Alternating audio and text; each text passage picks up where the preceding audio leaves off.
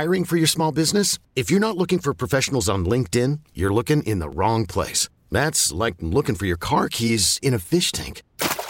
LinkedIn helps you hire professionals you can't find anywhere else, even those who aren't actively searching for a new job but might be open to the perfect role. In a given month, over 70% of LinkedIn users don't even visit other leading job sites. So start looking in the right place. With LinkedIn, you can hire professionals like a professional. Post your free job on linkedin.com/recommend today. We really need new phones. T-Mobile will cover the cost of 4 amazing new iPhone 15s, and each line is only $25 a month. New iPhone 15s? It's better over here. Only at T-Mobile, get 4 iPhone 15s on us and 4 lines for $25 per line per month with eligible trade-in when you switch.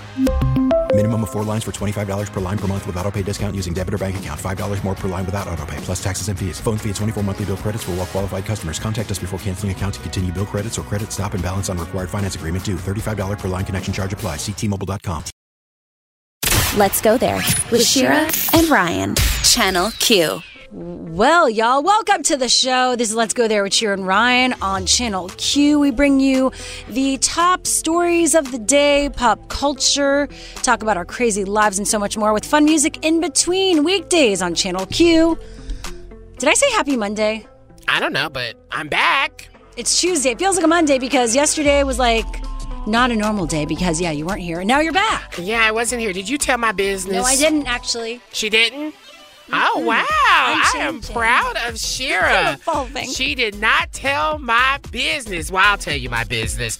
I had an unfortunate accident. I was rescuing a little baby from a train track, and I saved the baby and got... No, that's not. I'm just an extravagant story. Yeah. Actually, I twisted my ankle falling down the stairs. Did you? So you were just going... How high were these stairs? So, no. I was going to a barbecue. Oh, it's like a party. Okay. No, I was going to a barbecue that a friend was having. Okay. And I was literally going... I only had one more stair. One more stir before I was on the floor. No. And my ankle just twisted. And I felt something pop. Ow. And I just took a moment. It knocked the wind out of me. I will say that. And the entire time I was fine. Like, I was like, okay, I'm continued? Okay. I continued to go. When I got back home, that's when I couldn't even walk. I was stuck on the couch. I had to go get x-rays the next day. And now I'm in a beautiful fashion-y boot.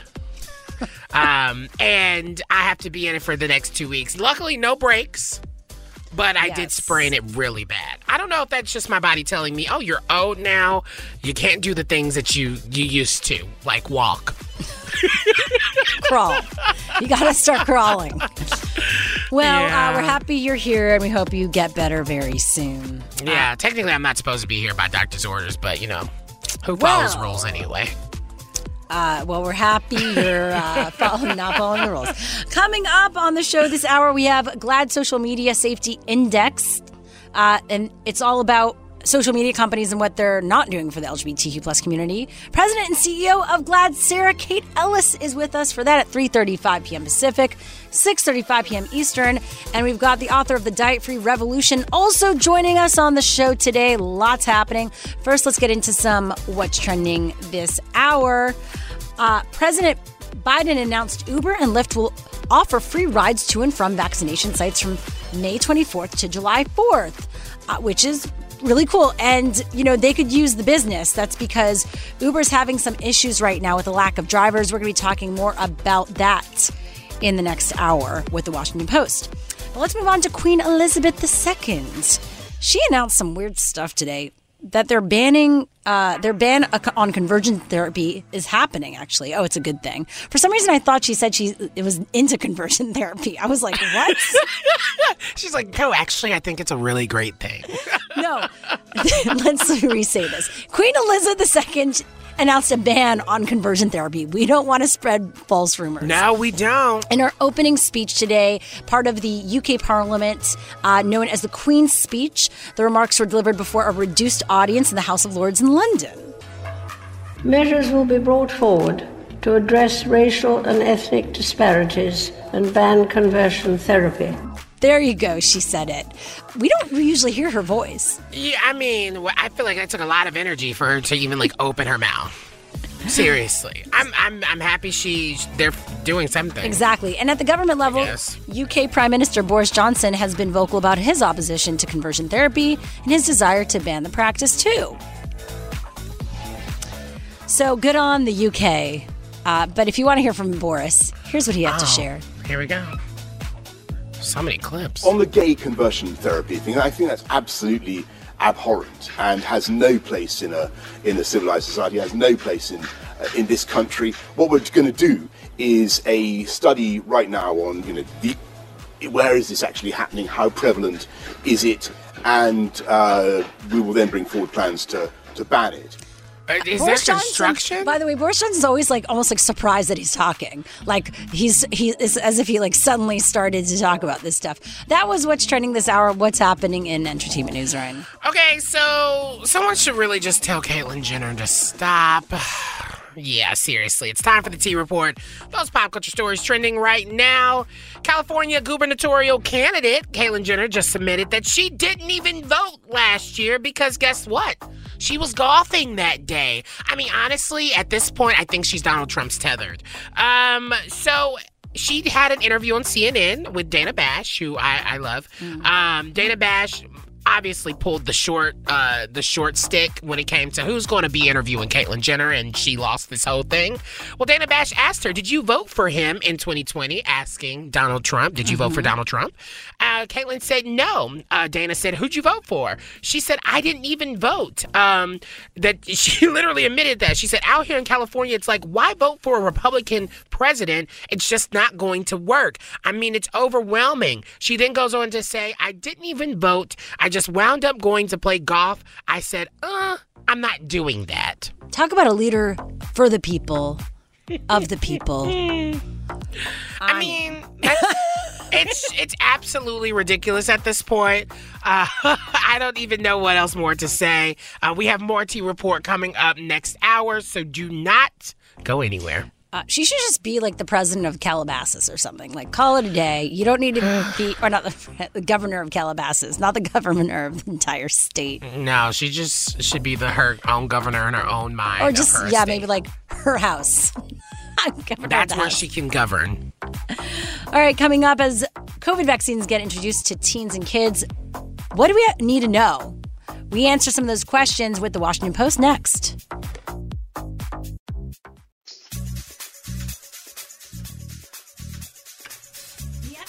Given the okay for the first coronavirus vaccine for emergency use in children as young as 12 from Pfizer-BioNTech. Here to share more is Lena Sun, health reporter for the Washington Post, who has all our answers today. Thanks for being here. Sure, happy to be there. Happy to be with you. Yeah. So is this the exact same vaccine? It's not a different one just for younger folks. It's the exact same vaccine, the same strength, and it also requires 2 doses. Okay, that's really good and clear. But I think for me, how did they find out that it works? Were they testing on children? Well, they did a clinical trial they tested it in children by taking about 2,300 adolescents between 12 and 15, and half of them received the 2-shot regimen, and they found that it was actually, it triggered an even stronger immune response in the teens than in young adults who had already been shown to be protected in the original clinical trial. And there were 16 cases of the illness of COVID-19, and all of them took place in the adolescents who received the placebo. So it's direct evidence that the shots gave strong protection against the illness. Okay, so when is this going to be available?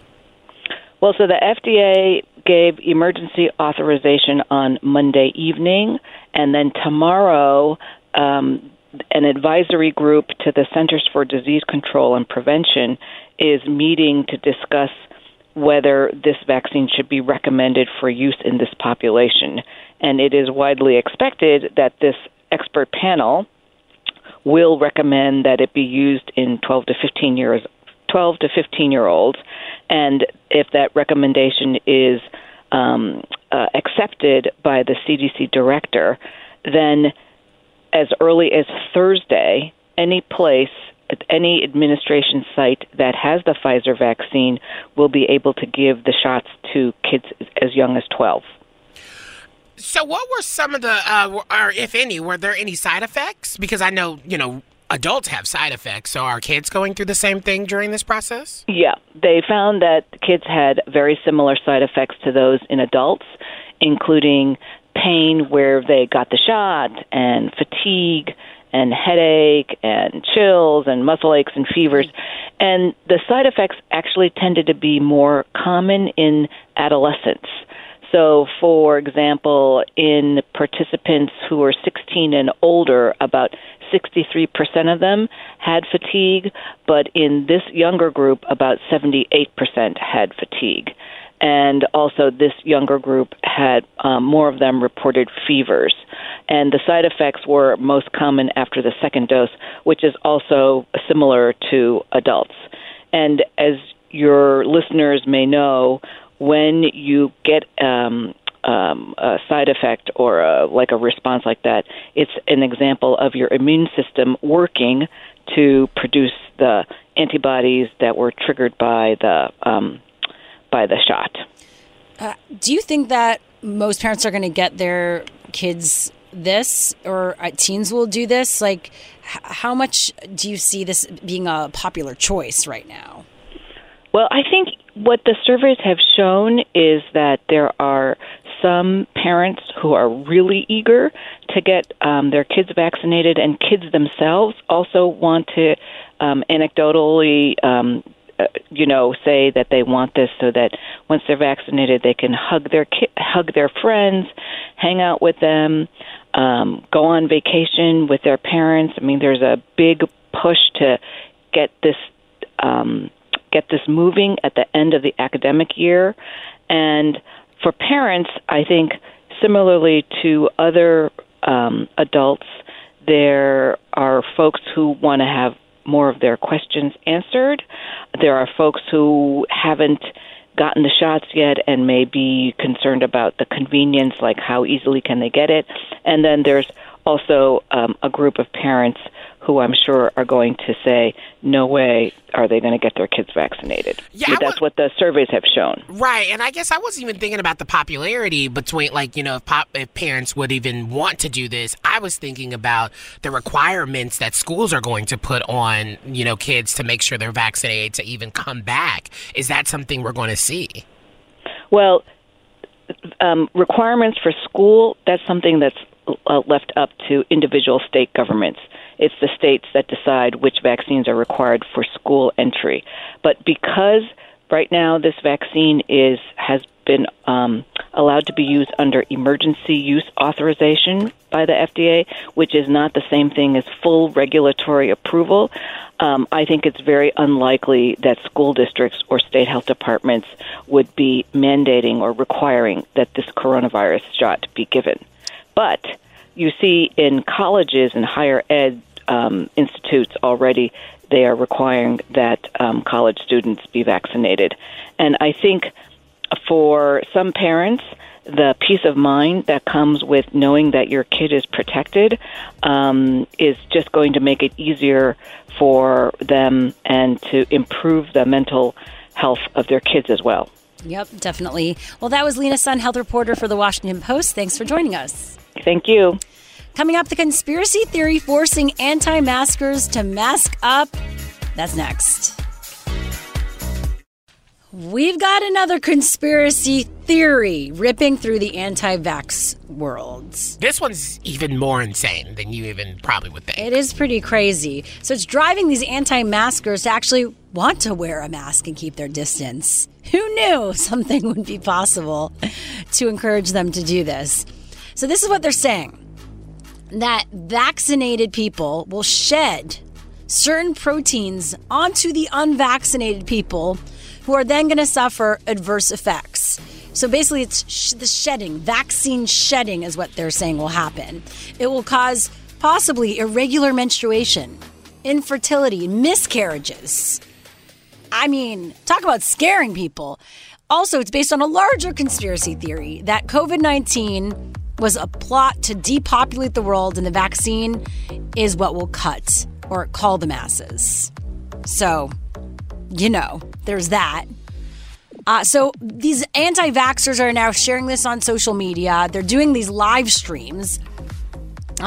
This prominent anti-vaxxer who's a New York pediatrician, this is someone who actually has a license to be a doctor, shared this. There's something being passed from people who are shot up with this poison to others who have not gotten the shots.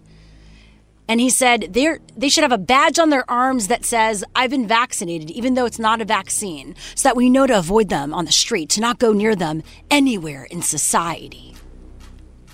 I just don't understand why anti-vaxxers are so afraid of the thing that could really just help them live. It's like the way they're running from like wanting to just live and be healthy is just mind-boggling to me. It's 1 minute it's the mask, and now the next minute is vaccinated people are they're spewing out toxins that could affect us, so maybe we should wear a mask. At one point, does an anti-vaxxer who's kind of fallen into these conspiracy theories traps not just sit back and kind of reveal, like, does this even really make any sense? Like, what goes in the mind of someone who is so intensely wrapped up in it all, right? A lot of fear and anxiety, probably. I mean, the thing is, like, how is this? Even if you're going to look at the practical sense, like, so you're not going to wear a mask with COVID because you think that that's fake, but then you're going to wear a mask because you think you're going to get shedding onto you. So you obviously believe that masks work in some way. I just don't even understand. Even though you just went through it and you read it, it still just makes no sense for me. And it just feels like we do have to, at the end of the day, we have to look at our government and our healthcare system and like the CDC's handling it, because I think they did do a pretty crappy job about getting everyone on the same page in the beginning. We weren't sure about the mask at first, and we're wearing them, and all of these mixed messages all plays into the bigger picture of vaccine hesitancy, alongside if you're a person of color or if you're black, and the history that kind of comes with that, right? And so for me, it just feels like, how do we get rid of that, or how do we kind of calm it down? Because if people are not going to get vaccinated, then we're still going to have to live with this, COVID-19. It's not going anywhere. And we have to kind of live with the fact that people are going to constantly probably get infected, and it's just going to be this cycle, unfortunately, because there's a large group of people who do not want the vaccine. Yeah. They're terrified of it. They think that, according to this website, Natural News, they're an anti-vaccine conspiracy site that's actually been banned from Facebook for spreading misinformation. They advise that the only thing that may save everyone is pine needle tea. Click on the link and get your pine needle tea. Means. I'm telling you, it sounds insane. And they probably get some money from like Amazon referrals or something. So here's the thing. Pfizer did release a statement. They had to, unfortunately. They said Pfizer-BioNTech COVID-19 vaccine is a synthetic mRNA vaccine and does not contain any virus particles. Because there is no virus produced in the body, no shedding occurs within the human body. The vaccine cannot be inhaled via shedding and can only enter the human body through an administered Am I a snake? dose. What am I shedding? Like old skin? No, I do shed a lot of skin, actually. It's gross, yeah. I'm just saying that's real. Little known Shira fact. I'm just letting you know we shed skin. Are we shedding right now? Yeah, actually, if you looked on everywhere, we'd have small amounts of our skin shedding, and actually bugs. Like we're covered with bacteria also. Okay, well, so there you go. Here's the thing: if anti-vaxxers want to socially distance away from me, have at it. I actually want you to accept the new protocol. I want you to accept the protocols. If you want to wear a mask, do it. If you want to socially distance, great. If you want to stay indoors, have at it. I love you too. I don't want you around me if you're going to, or I don't want you around anyone else if you're not going to be vaccinated and you're going to put other people in harm. Yeah, it's like a bubble boy. Just be in the bubble. Stay in your own bubble. I would rather them do that. Seriously. Well, let us know. But then also, I will also publicly apologize if I turn into a zombie tomorrow. I mean, at that point, you take accountability. Yeah, I mean, you might not even be able to. You won't. Well, if you can translate zombie, then that's another thing. I will come on live on air and hold myself accountable because I'm going to be a zombie. There you go. You heard it here on Let's Go There. Again, let us know what you think of all of this at LGT Shows, where you can find us on social media. We'd love to hear from you. Coming up, more on Facebook's new feature to stop you from sharing misinformation. That's next. Let's Go There with Shira and Ryan, Channel Q. Facebook is trying to take on misinformation once again. This is their latest attempt. Facebook, that should be their new tagline. Well, if you see misinformation, we'll clean it up. If you see something, say something. Yeah. Facebook. So they announced yesterday that they're going to start testing a new feature that will nudge you to actually read an article before you share it. So have you done this?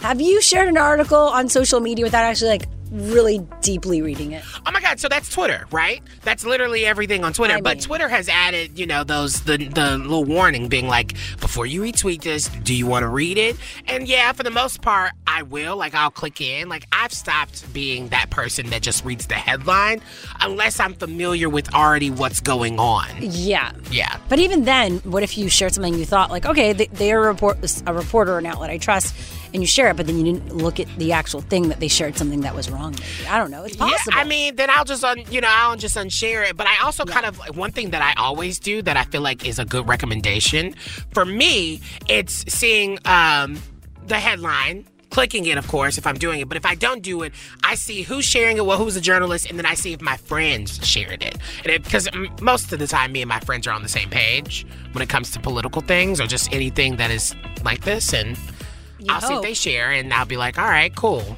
So how it's going to work on Facebook is, once again, if you try to share this news article link that you haven't opened, they're going to prompt encouraging you to open it and read it, saying you're about to share this article without opening it. Sharing articles without reading them may mean missing key facts. I feel like they should shame people more.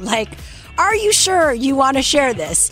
Are you going to be part of, misinformation cycle on social media? Well, do you want to be a bad person right now? That's the thing, right? I think it's all, to be honest, I think it's how aggressive they want the algorithm to really be, and I think that's something that we're going to end up talking about a little bit later on the show with GLAAD. Oh, yeah, that's true. And by the way, that was kind of a joke to super shame, but you could imagine if any of these things had a personality, right?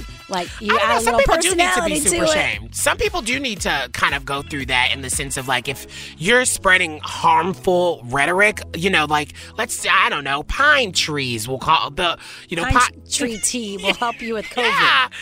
Yeah, it's that's not smart. That's not true. This isn't smart or true. Are you sure you want to share it? Yes. Are you dumb? Yeah. Do you want to make other people more dumb? I feel that. I really do. Keep on giving those prompts. I genuinely feel that. Well, anyway, let us know again what you think about these new changes. Twitter has done this as well at LGT Shows, where you can find us on social media. Coming up, the poll that reveals what Californians from all political sides really think of Caitlyn Jenner's run for governor. That's next on What's Trending this hour.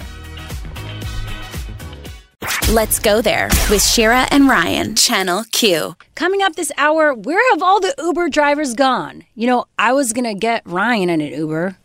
Yeah, but recently. They're too expensive, and I don't know. Even though I'm vaccinated, I still feel a little uncomfortable getting in other people's cars that I don't know, especially Uber cars. I've done it a few times during this time. We wear a mask. That's it. And you keep the window open. But this one is for everyone who uses these rideshare services, and also all our Uber and Lyft drivers who listen to us. We love you.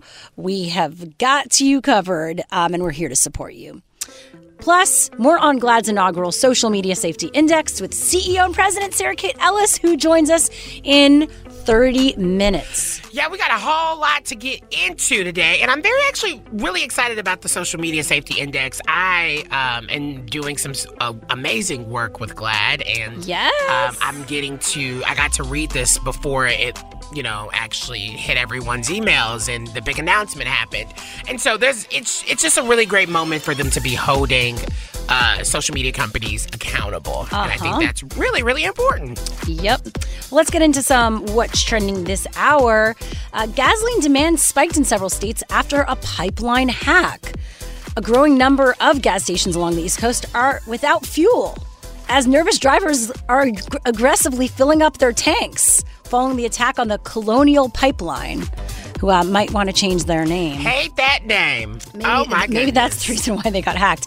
Anyway, here's Energy Secretary Jennifer Granholm. Let me emphasize that much as there was no cause for, say, hoarding toilet paper at the beginning of the pandemic, there should be no cause for hoarding gasoline, especially in light of the fact that the pipeline should be substantially operational by the end of this week and over the weekend. I mean, that's always a sign that I feel like whenever I think of like no more gas, no more toilet paper, no more food, you just naturally think of an apocalypse? Like apocalypse, yeah, like end of the world. That is naturally what you should be thinking about. Because this is really weird news to me. I don't even feel like I understand the term hack in this sentence, right? Because hack is normally kind of in a tech space where you're like doing coding and all that stuff. HTML. Yeah, and this thing right here, I'm like, what? Do people just go and steal or siphon gas? Like, I'm just still not very sure. But it's nerve-wracking to know that people are doing this, and I kind of don't blame them, because have you seen gas prices lately? Right. It's so expensive. I know. That's why we got to go electric, people. Even that, like that's going to be another way to spike up the prices of the electric, like, charging it. It's all a mess. Let's just walk. It's the worst. There you go. Or bike. I'm not walking. State finance officials project that California will have a $38 billion discretionary surplus in the upcoming fiscal year. And that's a massive influx of cash that Governor Gavin Newsom and the legislature over the next month will decide how to spend. Great job. And speaking of Governor of California, according to a new poll, Caitlyn Jenner, who is running against Gavin Newsom, has managed to disappoint pretty much everyone in her short campaign, the right, left, and LGBTQ plus folks. Almost no one supports her, according to this new poll. And that was what's trending this hour. What's happening in entertainment news, Ryan? Well, I would say we're starting on a good note because, I love that no one likes Caitlyn Jenner. That makes me very happy. But no, here is the T Report. Lil Nas X is no longer feeling pressure role model. It's time for the T Report, those pop culture stories trending right now. So he had a new interview in GQ style, and he described the sense of responsibility that he felt to be a, quote, role model, unquote, after becoming a star with his first hit, Old Town Road. He said, I felt a sense of responsibility, but now I kind of just don't care. It's not my job, of course. I want to spread good ideals, but I'm not nobody's parent. And at the end of the day, I'm just doing me. And I'm hoping everyone else is following the lead and doing themselves. And of course, he also described himself as feeling so free to be himself, especially in his music.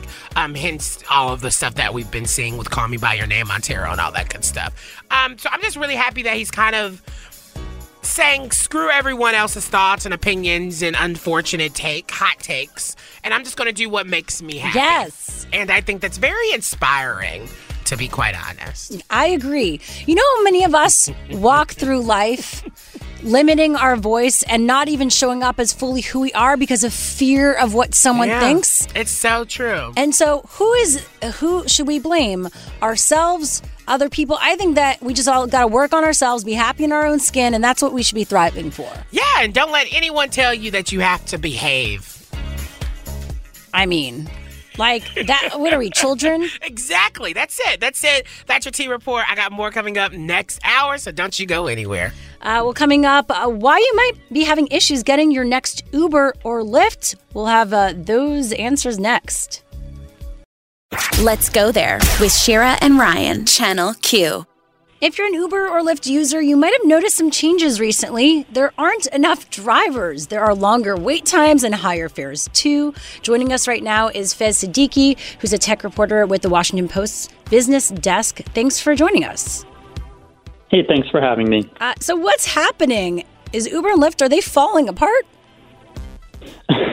They're not quite falling apart, but you're right. I mean, there are longer waits. The fares are higher. People are generally finding it's harder to get an Uber or Lyft, and they're not having the same experience that they had pre-pandemic. And that's due to a driver shortage. Drivers started sort of turning away from the services in the early days of the pandemic. over fears of COVID, fears that the same level of demand might not manifest, and they haven't come back just yet. Yeah, do you think them not coming back it is also because they're probably making more money through, the current unemployment, benefits that they're getting? How does that really kind of factor into their decision of being like, oh, well, if I'm not even making enough money to live off of my normal wages and I'm making more money here, what's the point?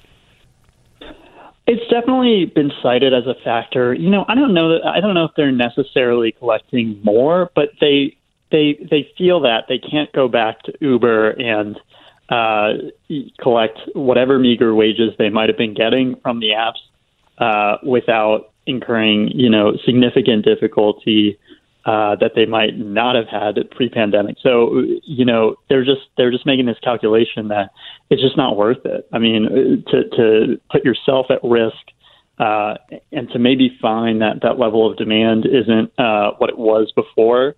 I think people are making this calculation that you might as well just stick to the unemployment and hope that the stimulus checks keep coming and just wait it out before returning to Uber or Lyft. Yeah, we actually want to give a shout out to one of our listeners, an Uber driver who sent us a DM at LGT Show, a response to our promo about this story at Simon Ton, who said, I was an Uber driver. I can tell you why I stopped. He said, they don't pay much. Thankless job, dangerous depending on who you are.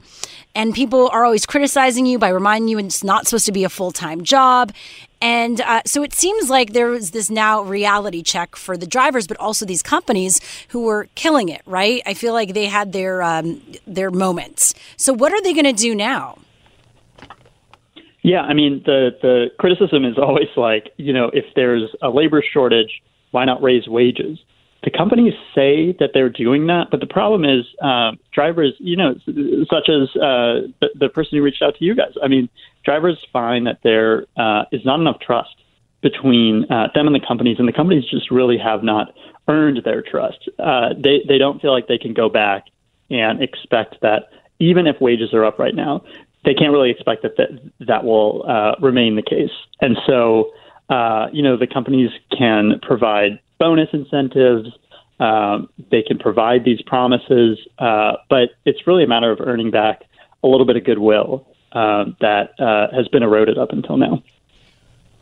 I mean, the interesting thing is, many of Uber or, DoorDash, Uber's turned into basically a food delivery service. So it feels like on one end, if they're not doing if they're losing Uber drivers, are they also kind of losing that side of their business as well, their food delivery business?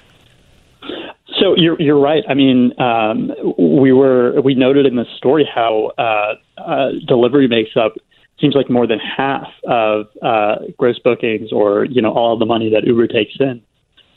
So delivery is a huge part of what they're doing. There was a huge surge in supply for delivery drivers during the pandemic because people who were driving passengers around turned to that, seeing it as a lower risk proposition.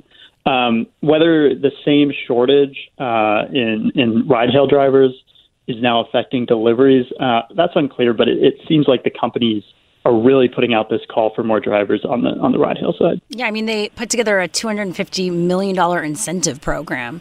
It's like when YouTube announces their creator program, like, hey, come back, right?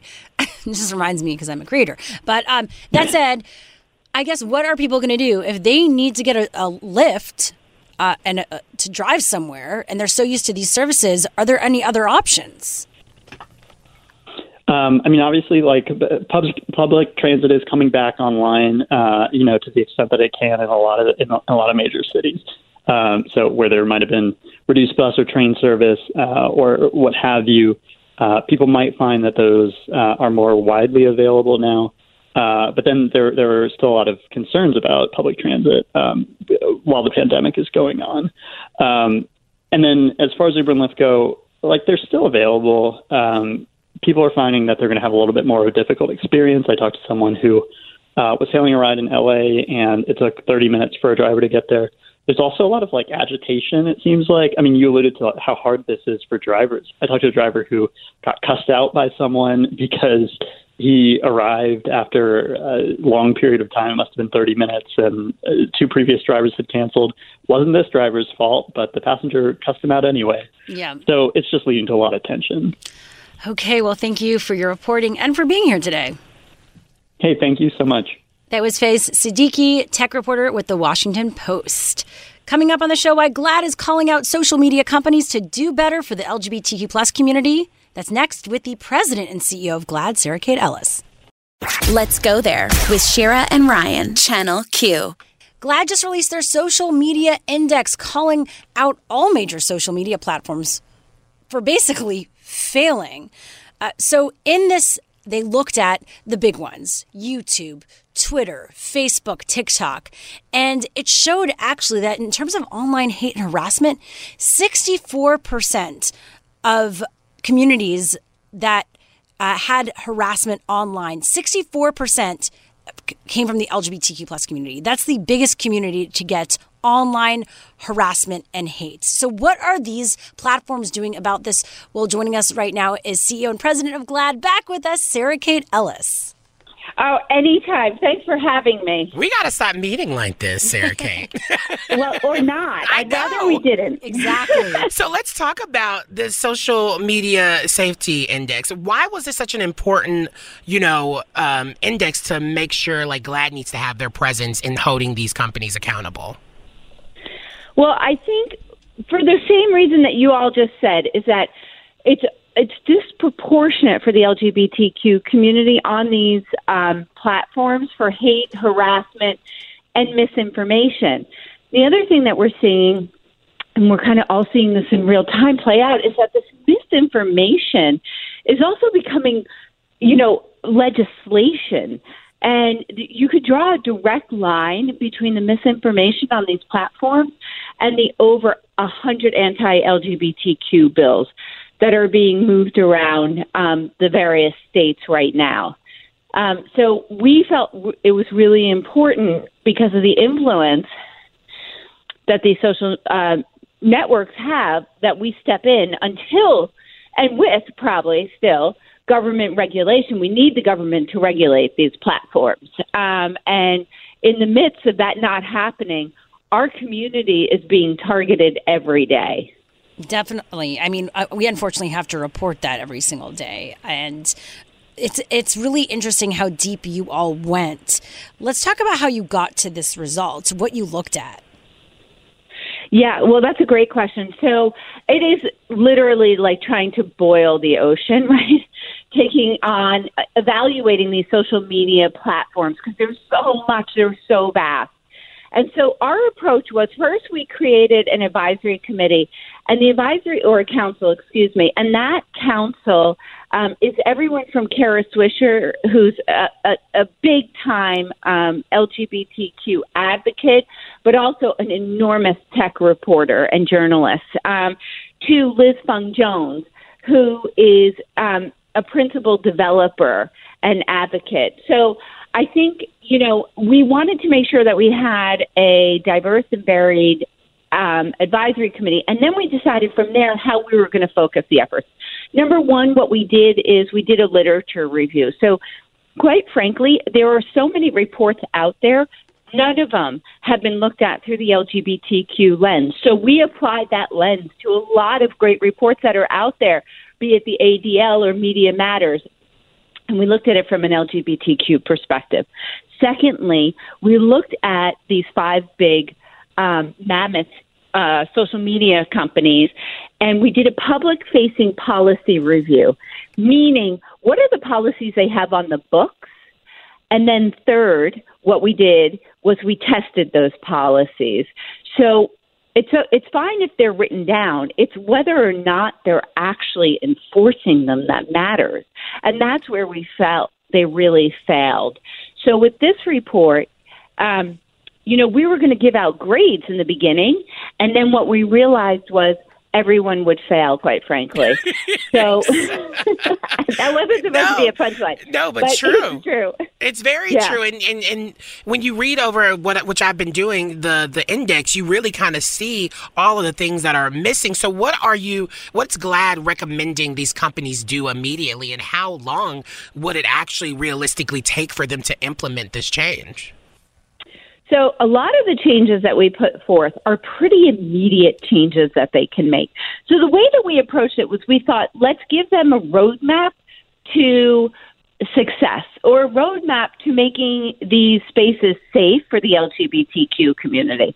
And so they each have individualized, for the top 5, plans that we have literally written for them and handed over to them. And I'll say this. The response has been really positive. They are open to the changes. They are grateful for the information. I mean, a lot of these platforms, the leaders at a lot of these platforms have said, yes, please, government, regulate us. We are out of our depths on this. So I think that, we feel really optimistic. So next year, though, this time, I hope you'll have me back. There will be grades. And we will be, throughout the year now, holding them accountable. So this gives us now a document to say, we've told you this. This is how you should be behaving in the public sphere.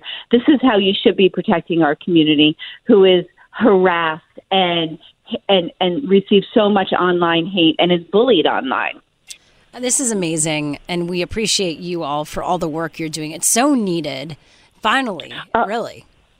Thank you. I have to say, I'm so proud of this piece. This has been 5 years in the making, and this took literally a year and a half since we started, actually putting the people together to do this. It's a big report. It's in depth, and it's very thoughtful. And I think that this is going to have enormous implications for our community and safeguarding our community. And not only just LGBTQ, but I think that this is something that can be applied to all marginalized communities on social media. Well, that was President and CEO of GLAAD, Sarah Kate Ellis. We love having you on. Hope to have you back. Thank you so much. And for that Social Media Safety Index, check out all of that, GLAAD.org. We'll be back with more of Let's Go There right after this. Let's Go There with Shira and Ryan, Channel Q. So during the pandemic, there was an increase in pet adoptions. Well, these humans who tried to do good for a moment in their life are now abandoning their pets. I mean, are we really shocked about this? Temporary love. No, I mean, I'm not shocked. At the same time, it's just hard. I don't get how someone has a pet and then can easily and I'm not assuming it's easy. It's probably really difficult. Yeah. I would never do it. But I've thought about it. Coco gets on my nerves, but I'd never do it. And there's a difference between maybe giving your dog to a family member or a good friend, but then just leaving it in a shelter where it could possibly die. It's awful. It really is awful if you think about it. But here's the thing, and I feel like we need to kind of dive into this. When we were in quarantine, people were at home. Oh, yeah. They didn't have much. There was no future in the future. No one was thinking that way, and they needed companionship. And so that pet, they probably did it out of a state of an emotion where they were like, I need to get a pet that can really be there for me, right? And so, yes, most of the time you would get really comfortable with said pet and it would become a part of the family. But now that people's lives are kind of picking up and work is happening again. That's the thing. It's just, it feels like, yeah, there's no time. You don't want to be back. You don't want to put the dogs in it or the whatever animal in an awful situation where they're by themselves. Well, yeah. So let's be clear. It's easy to call these folks leaving their pets monsters. But the other side of it is the realities of owning a pet. It is not easy and it is expensive.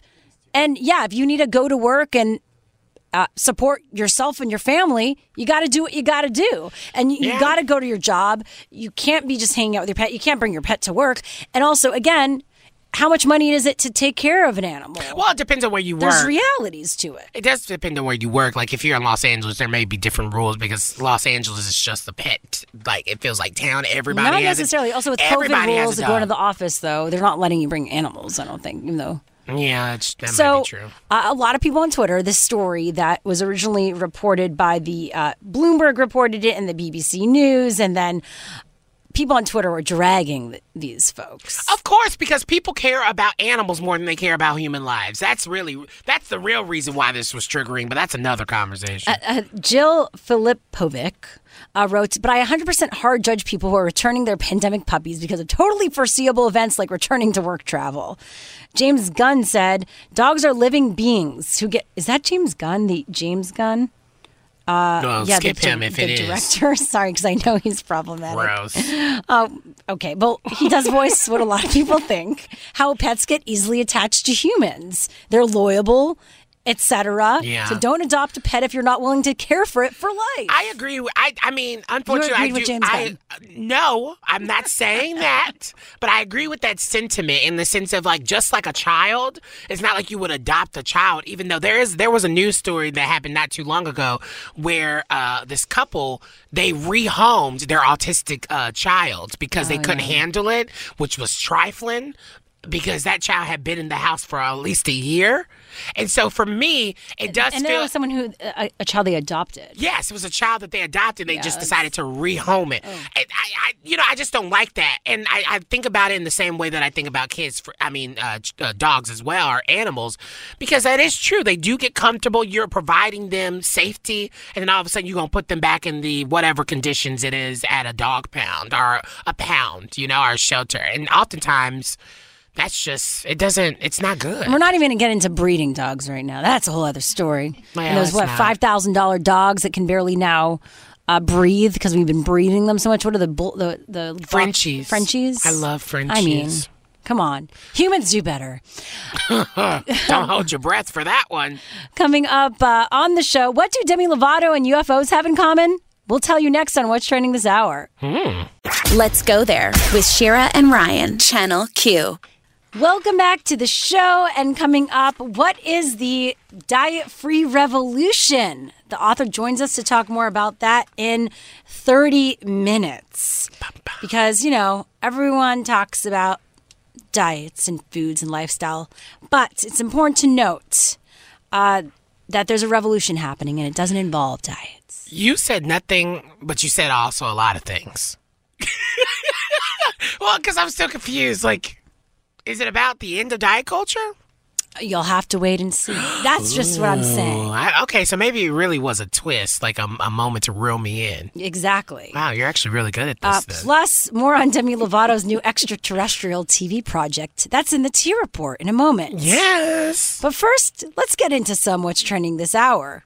Lawmakers continue to debate gun control today. This seems to be never ending. Senator Ted Cruz had a lot to say. Democrats don't want to address the consistent, proven, empirical failure of gun control laws. They don't work, and they make crime worse. I don't even know what that means. Ghost guns are also a focus today, which have become more popular among gun traffickers and criminal offenders, according to several panel witnesses. Attorney General Shapiro noted that former felons are buying assembly kits at gun shows and selling them on the streets for 100% markup. Also, really quickly, CNN's reporting that Liz Cheney, she's going to have something to say in a little bit. She's been going through a lot. The Republicans are trying to get rid of her. Oh, yeah. And that, if it was 2002... maybe I would be on that same board, but she's trying to actually do something. She's trying to hold people accountable, and the Republicans they rather be into Trump cult or the cult of Trump. Yeah, it's strange. It is very strange what's happening right now. It is. They can't just figure it out. But she's speaking out soon, so if it's not happening, while we're talking about headlines, it'll be next hour. She's being thrown under the bus, basically. Yeah, for sure. It's unfortunate. Now, Instagram is making it easier to address people defined by their defined pronouns. The company announced today that it's allowing people to add up to 4 pronouns to their profile, which they can then choose to display publicly or only to their followers. Instagram says people can fill out a form to have a pronoun added if it's not already available, or just add it to their bio instead.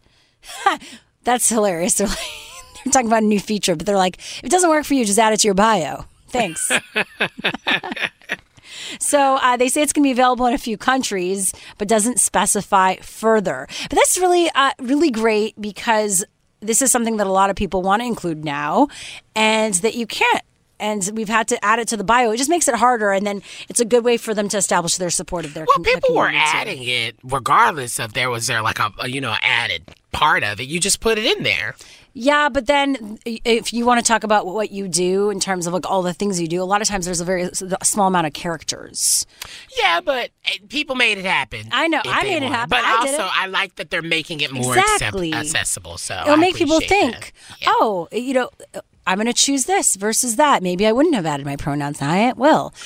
And finally, the Washington Post has named longtime journalist Sally Busby of the Associated Press as its executive editor, marking the first time, this is why we're covering this, a woman has been appointed to lead the 143-year-old news organization.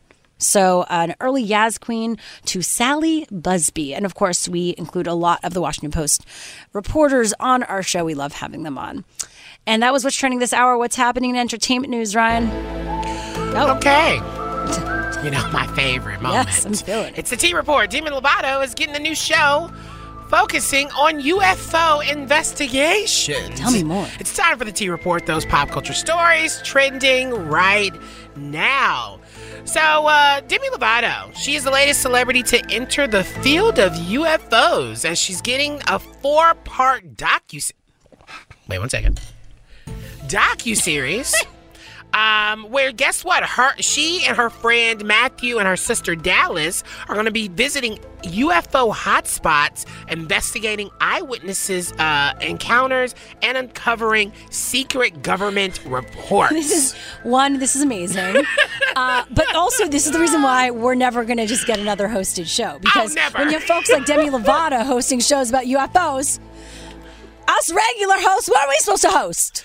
Yeah, nothing, to be quite honest. Nothing. I'm just going to move back to Montreal. I'll be a big fish in a small pond on the local news in Montreal. What? Laverne Cox, she's the new basic face. We talked about that.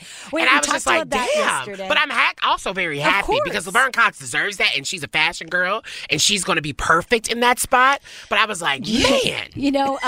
Whenever things go down in the U.S. and you're like, I can move out of this country, we always joke around, me and Ryan, like, don't worry, I can get us a big gig in Canada. Because that's where she's actually famous. Superstars there.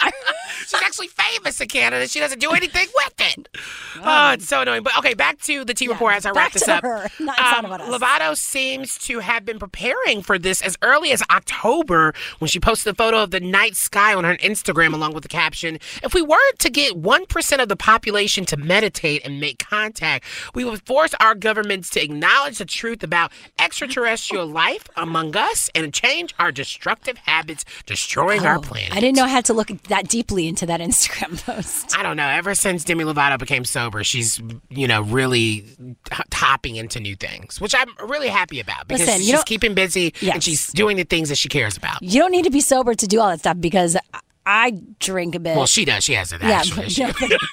And I have kind of on the line in the past. But and I'm still into that stuff. Anyway, let's move on. Yeah, that's your T Report. I got more next hour before Shira admits something else. I got some espresso in the break, and this is doing me good right now. Just saying. Okay, coming up on the show. Oh, God. Speaking of mental health, the unique mental health challenges Asian Americans face and what one group is doing to help and change that. That's next. Real quick, it shouldn't be Demi Lovato. It should be Lady Gaga doing this. I feel like she's more of like the alien, like weird type. Okay, bye. Let's go there with Shira and Ryan, Channel Q. It's AAPI Heritage Month and Mental Health Awareness Month, so we wanted to continue looking at mental health through an intersectional lens here on Let's Go There in Channel Q. Now, this caught our attention.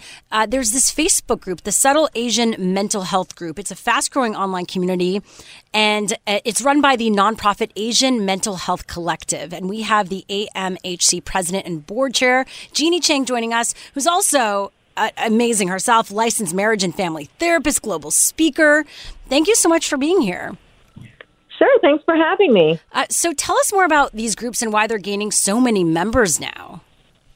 Right. Well, Subtle Asian Mental Health really was just an organic grassroots group of people in the community, specifically, obviously, AAPI professionals, community leaders, people who wanted to talk about mental health stigma, because, in our community, mental health stigma is prevalent. So it was just a chance for people to normalize what they're experiencing and then destigmatizing mental health. And this was, a couple of years ago now, and it's grown, I would say, nearly 60K members.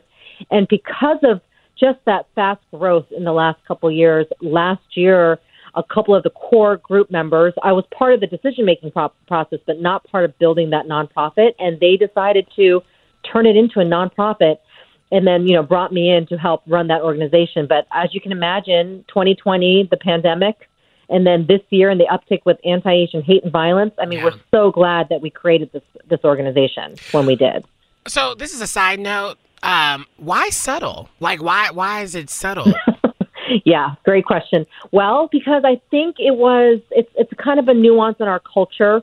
It's subtle as in literally there's nuances there that are tough to discuss. So we wanted to tone things down because, again, we want to talk about mental health, but you can't just go cold turkey because we have to understand the things in our culture that we struggle with. That's what I talk about as a clinician, right? We can't deny things in our cultural heritage, even though we have struggled with it.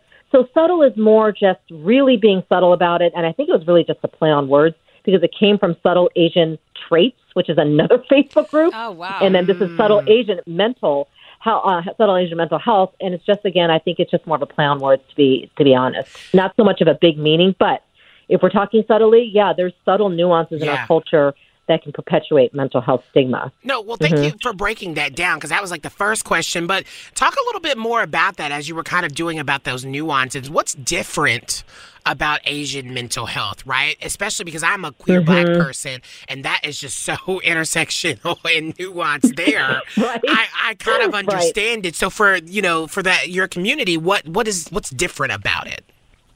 I think the main thing to understand is, culturally speaking, mental health, and this is the big job of what I do, is not even talked about. Now, in this day and age, in this current climate, it is. It's coming up as a priority, but we're talking decades, history of not even understanding mental health, even talking about emotions as something as simple as I'm sad or I'm angry is very difficult in our culture. So over the years, just even expressing emotions and talking about thoughts, even explaining things that we have opinions about, it's not really welcomed. It's not unwelcomed, but there's the cultural underlining tones of, hey, just put your head down, follow the rules, do that. Again, that's where then we can talk about the model minority myth and perpetuating that. But that also stems from the history of the I would say, false and harmful narrative of the model minority myth, suggesting that Asians have no problems and all is good. And then we tend to perpetuate it as well, because in our culture, we were taught to live like that. Don't ruffle feathers. Don't say anything. Follow the rules. And obviously that's just not normal, right? Mental health is normal. We need to talk about how we're feeling. Things are distressful or things are happy. We need to be able to do that. So again, there's a lot of richness in the history that isn't bad, because the thing is to deny things of your culture and say that it's bad isn't healthy for your mental health either. It's not good for your identity. So it's just understanding that there's things in our culture that we need to unlearn and break those unhealthy habits so that we can normalize mental health, because it is normal.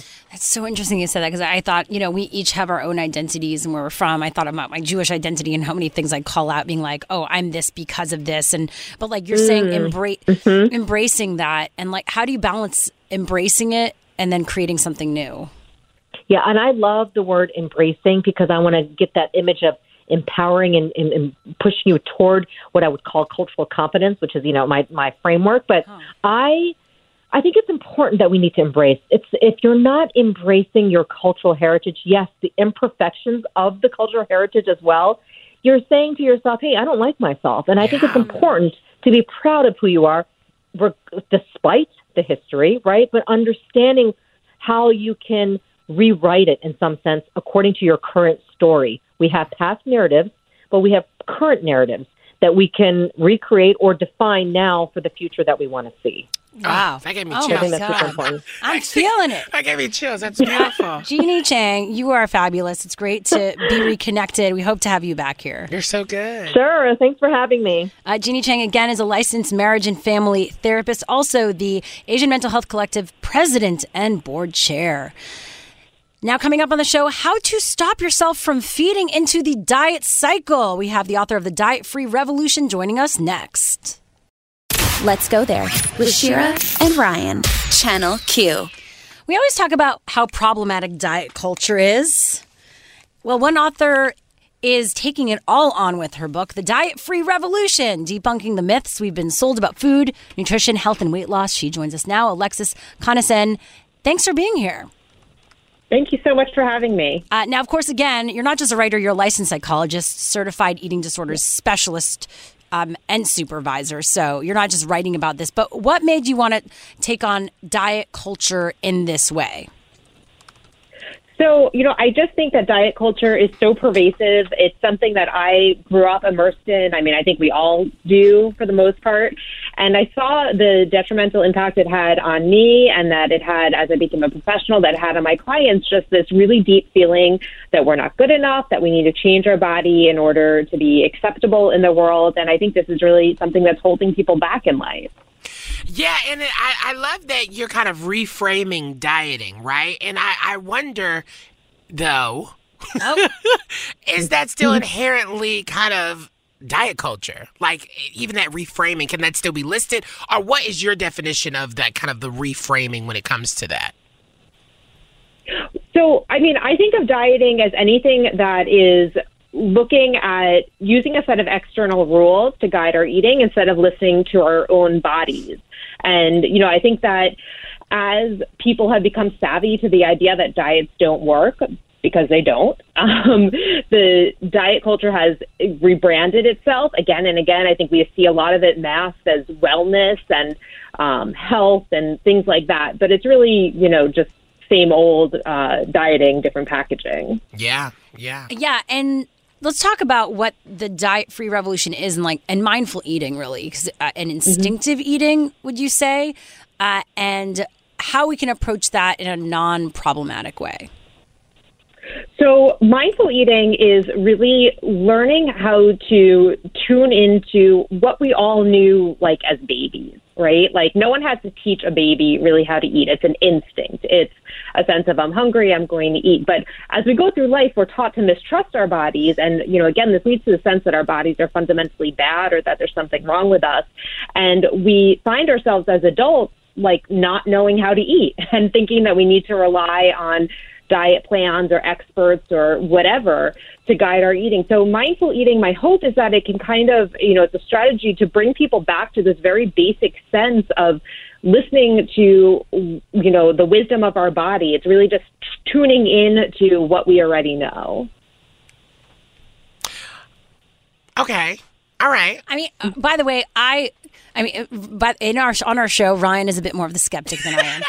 Just FYI. Bring it on. Oh yeah, there you go. But here's the thing. I want to preface and say I'm loving everything you're standing for. I'm having a difficulty of even the idea of mindful eating still feels like it can play into the whole diet culture of it all, right? And it's supposed to give you more of kind of like a relaxed way of thinking where you're not just piled on from the anxieties that come on with what you need to be eating, what needs to be happening. Because for me, if I'm being quite transparent, I think me and my friends have very really deep conversations about kind of how we go through, like, the craziness of anxiety when it comes to food and our relationship, and even that, having body dysmorphia in certain ways. And so it's difficult for us sometimes to hear these kind of conversations and figure out, well, how can I implement that into my life, because it can be very difficult, especially if you're having this war with food and just diet culture in general.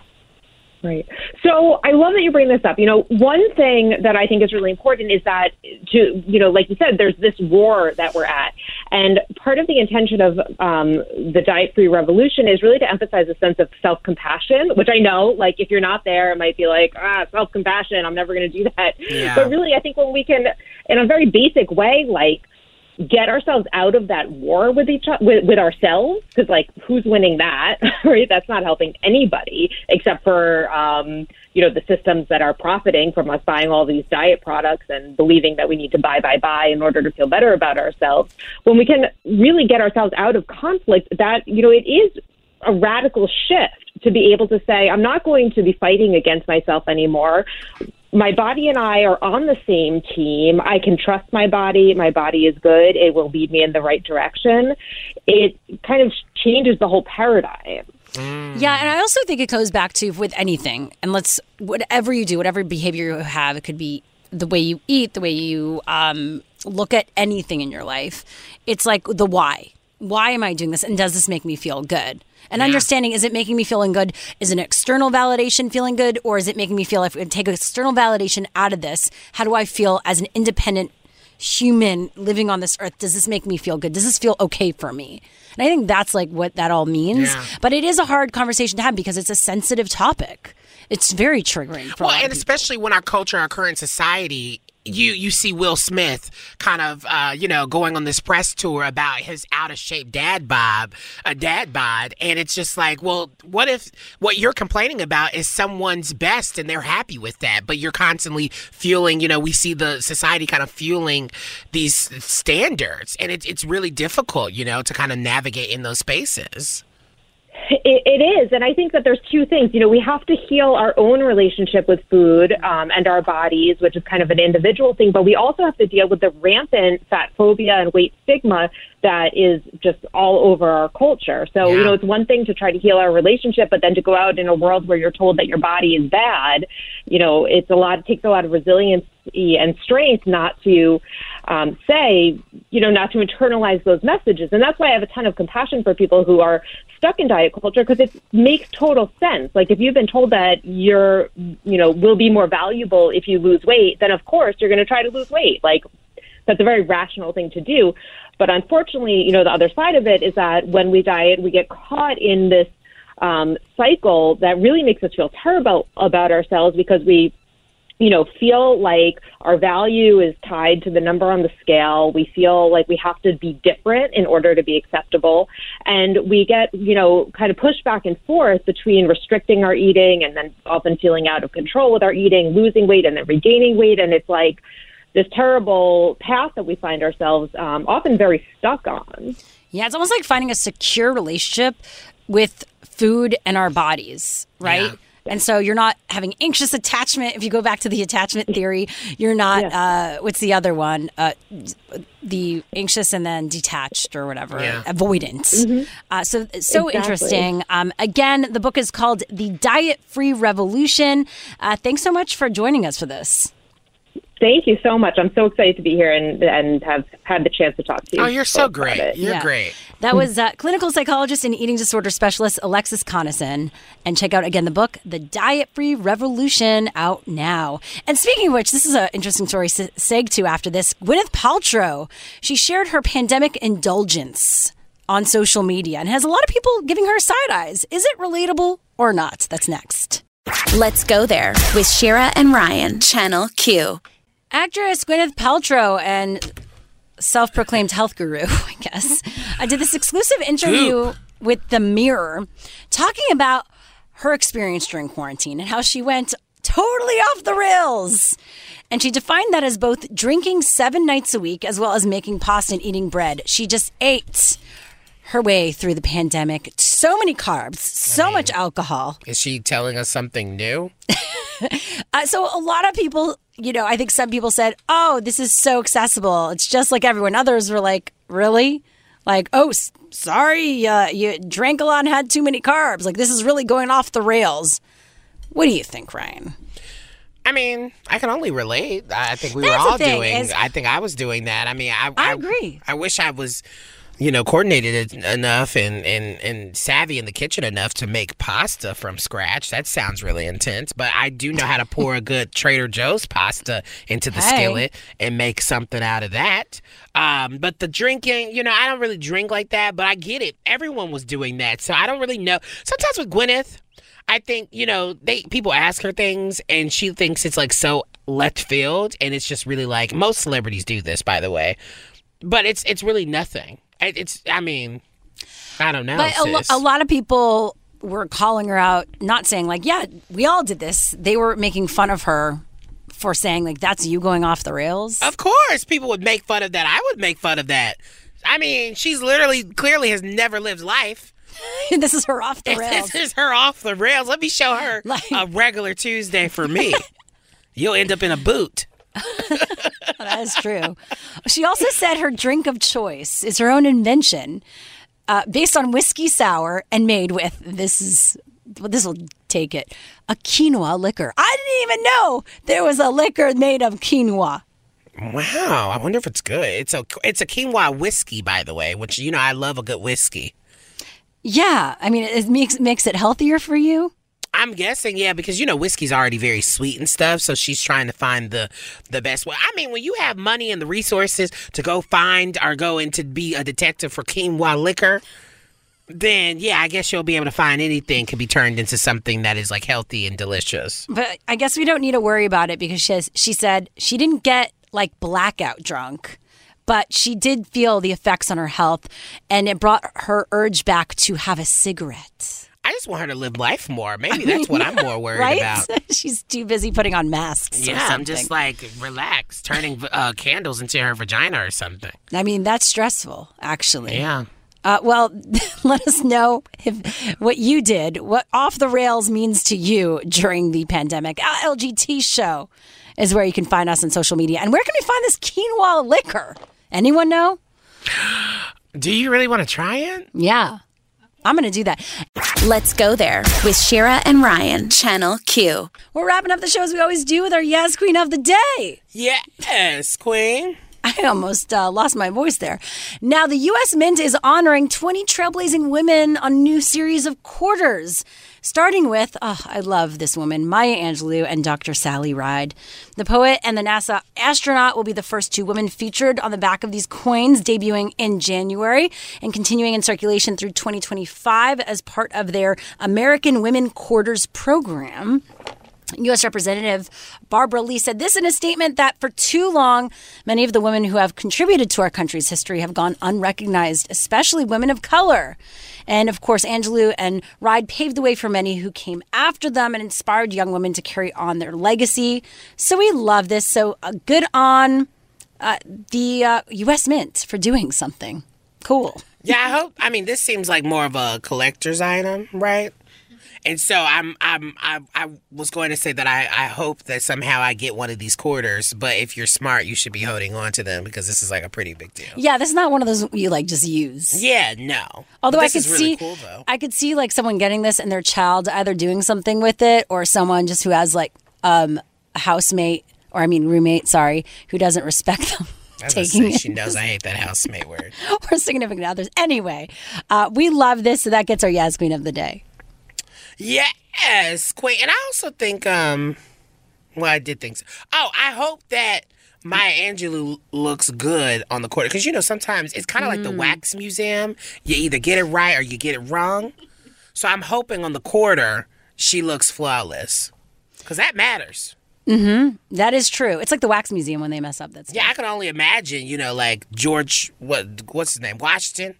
Mm-hmm. I could only imagine he probably wanted to look perfect. Well, make Maya look perfect, too. And you can nominate other women to be featured on the quarters through their website. They have a web portal form. Just go to usmint.gov. I am going to nominate you. Oh, my God. Let's see if they can get exactly what we need. Canadian woman on the U.S. Mint. I'll be the first Canadian woman. Come on. Okay, that does it for our show. We appreciate you for hanging out with us today. On tomorrow's show, we're going to be talking about a lot of things, including the breakout cities on the forefront of America's economic recovery. All right, that's good. Some good news here. And we have the founders of a new psychedelic platform joining us called Psychable. They're the #1 comprehensive online community connecting you with legally peer-reviewed practitioners. So that'll be cool to talk to them. That's tomorrow's show, live right here on Channel Q, 2 to 6 p.m. Pacific, 5 to 9 p.m. Eastern weekdays. And if you miss any of our shows or interviews, we post everything as a podcast. Just go to the Odyssey app or where podcasts are available and search Let's Go There. we're sending you love and light. And honey, remember to slay. Stick around for Loveline with Dr. Chris, where he's covering celebrities and mental health right after this. Bye, y'all.